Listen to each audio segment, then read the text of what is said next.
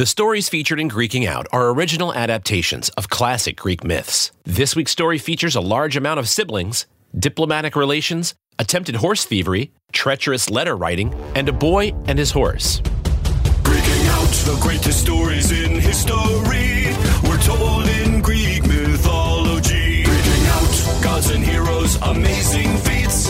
Listen and you'll see it's Greeking Out. So you've heard of Pegasus, right? The great big white horse with wings that carried his hero into battle. Chances are, when you think of Pegasus, you probably think of Heracles or maybe Perseus. But the truth is, Pegasus' real partner in heroics was someone else entirely. His name was Bellerophon. You've probably never heard of him, and that's okay. You see, Pegasus was the immortal child of Poseidon and Medusa.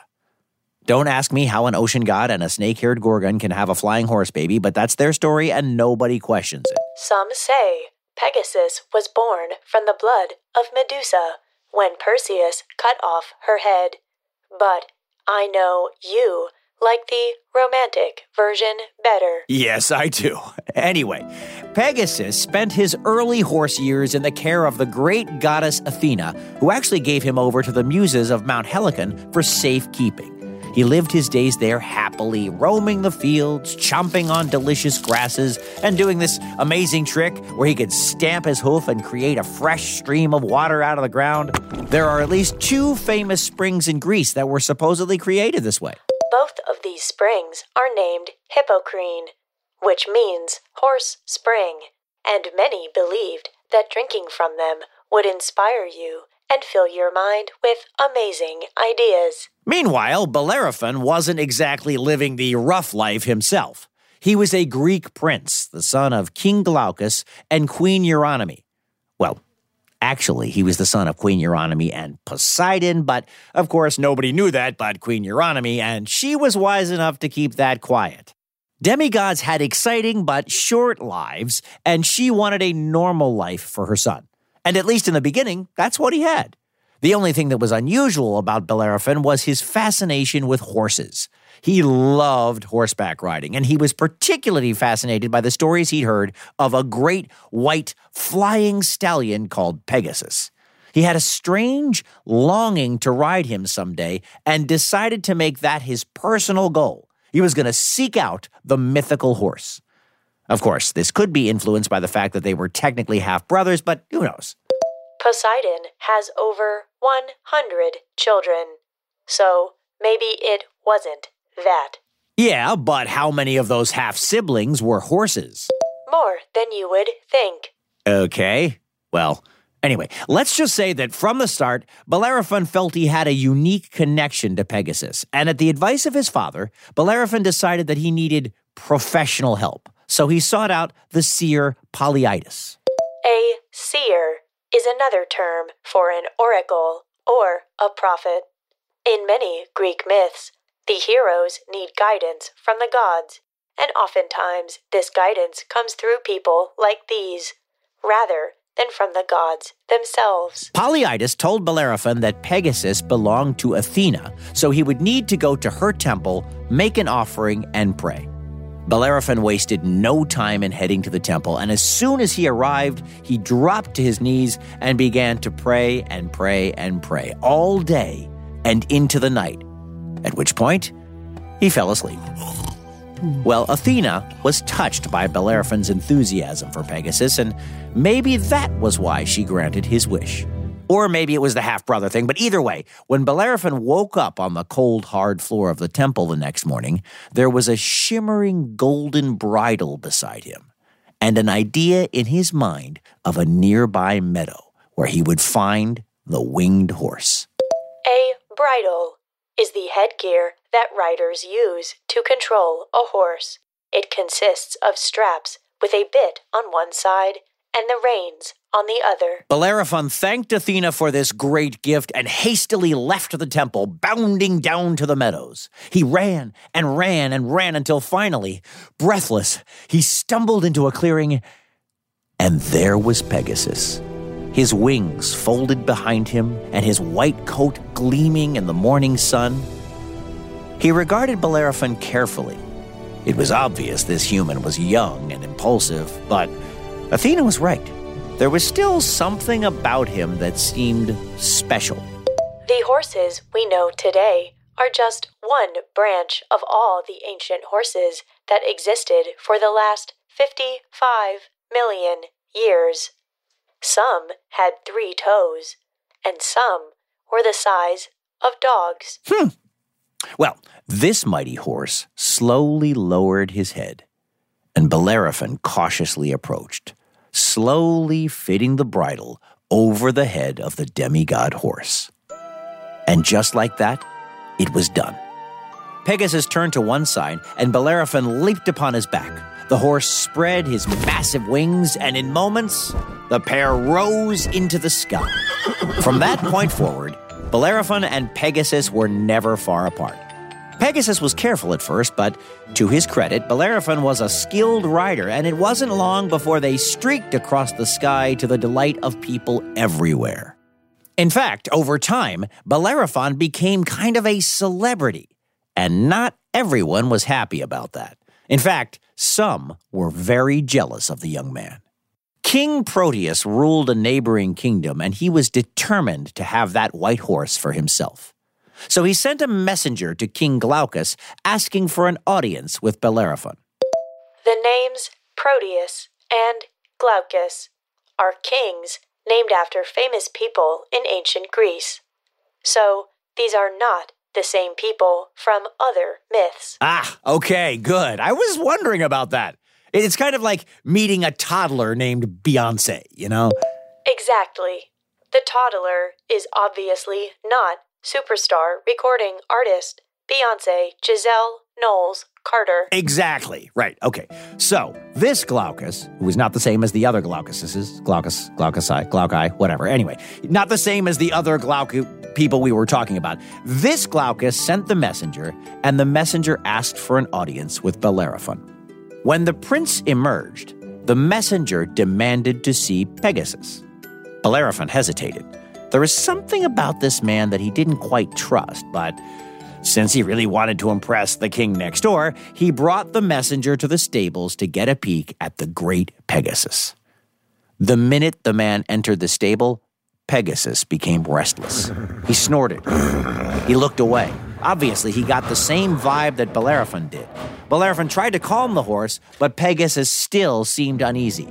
That is when the messenger tried something extremely silly and jumped right on Pegasus's back.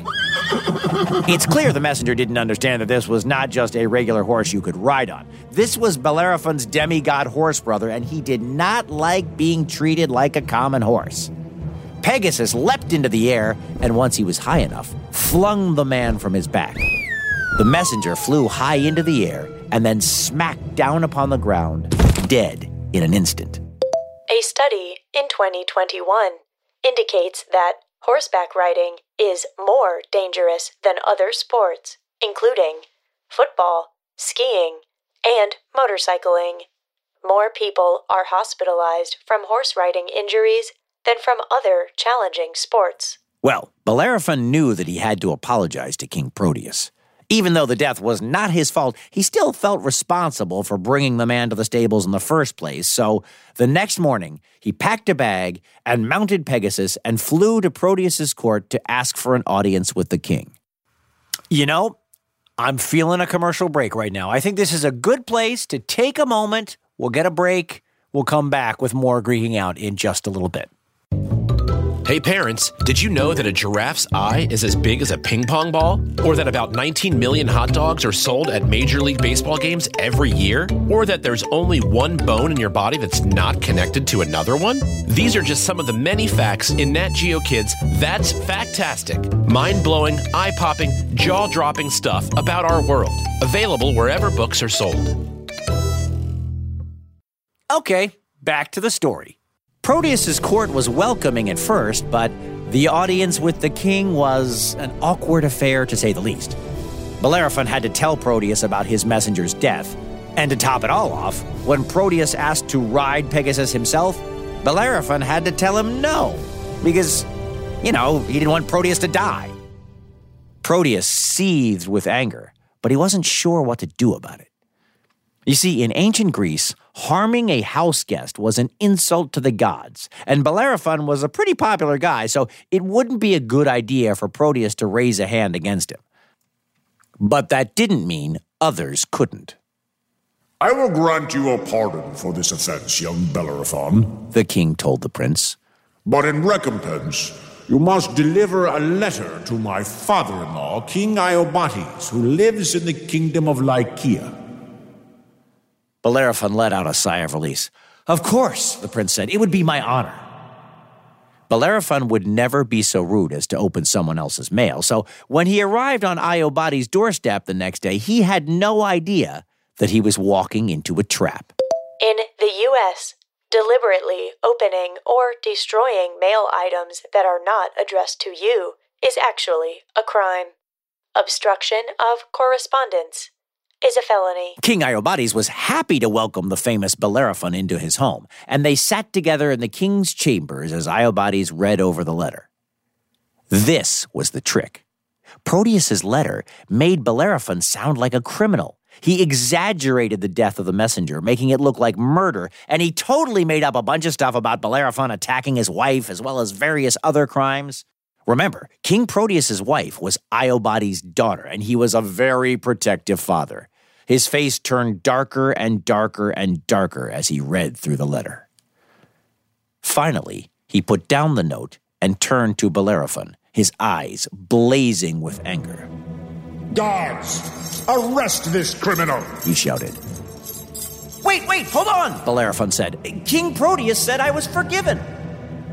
Now this was a dilemma for King Iobates. He was still extremely furious, but not only was Bellerophon forgiven by King Proteus, he was also under the protection that all guests should receive in the ancient Greek world.